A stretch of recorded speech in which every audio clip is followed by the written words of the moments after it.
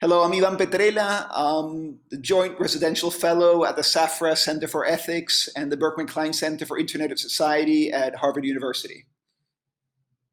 And my name is Javier Corrales. I'm a professor of political science at Amherst College in Massachusetts.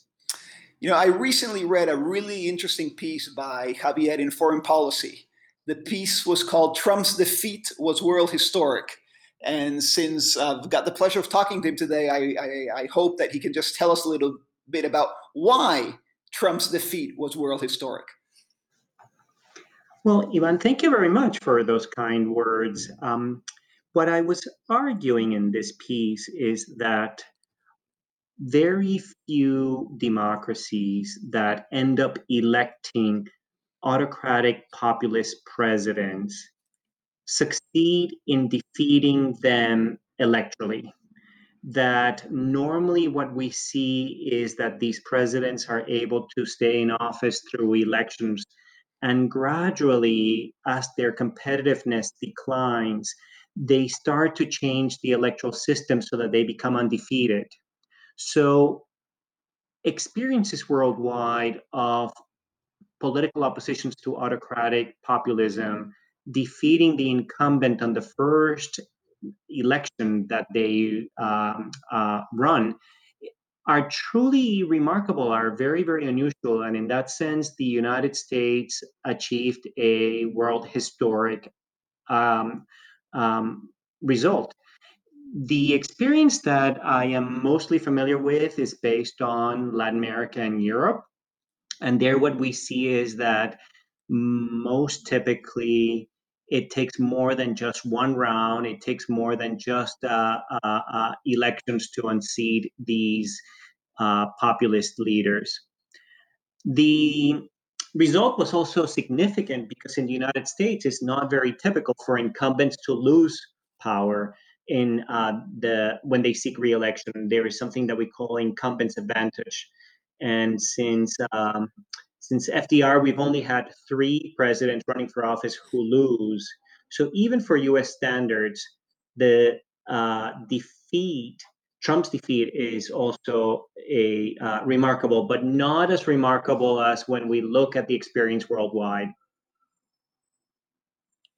You know, one of the things I really loved about the piece is that if you read all the stuff that's been published about populism in the past few years, there's lots. There's How Democracies Die from Levitsky and Ziblatt. There's all the stuff that Cass Mudd or Jan Werner Muller or Jeska Munch has been publishing. There's a lot of scholarship on how countries slide into populism. That is how populists come to power. But there's really almost nothing. In fact, I think maybe yours is the first piece about how countries can leave populism behind, which I think is a key piece of scholarship. I mean, before my position now as a fellow at Harvard, I worked in the Argentine government under Mauricio Macri's government. I was Secretary of Culture and Director of Argentina 2030. My minor quibble with your piece is that you leave out that election, Macri's in the end of 2015, as a defeat of a populist government.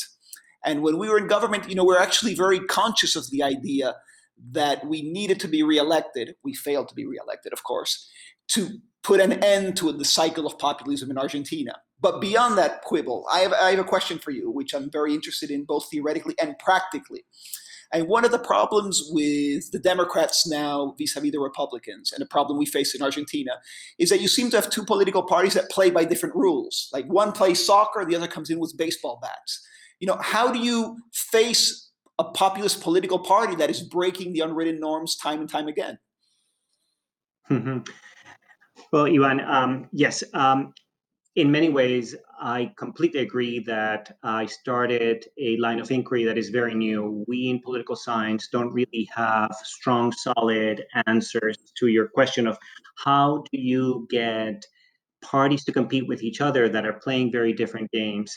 Now, what I'm offering, and this is a working hypothesis based on the US case, is that it paid off in the United States for the other side to compete against populism by emphasizing moderation with some degree of innovation, what I call moderate daringness. Which is a great term, But by the way. I really like that, moderate daringness. I well, thought it was really cool.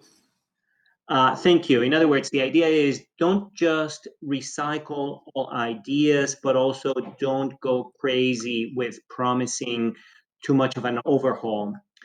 So you need to do a little bit of that, and certainly not emulate the extremism on the part of the opposition. They shouldn't be saying, well, if we want to defeat populism, let's also become populist, but from the other end of the ideological spectrum.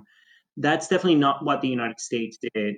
Now, like I said, it's the first case. We may need far more evidence.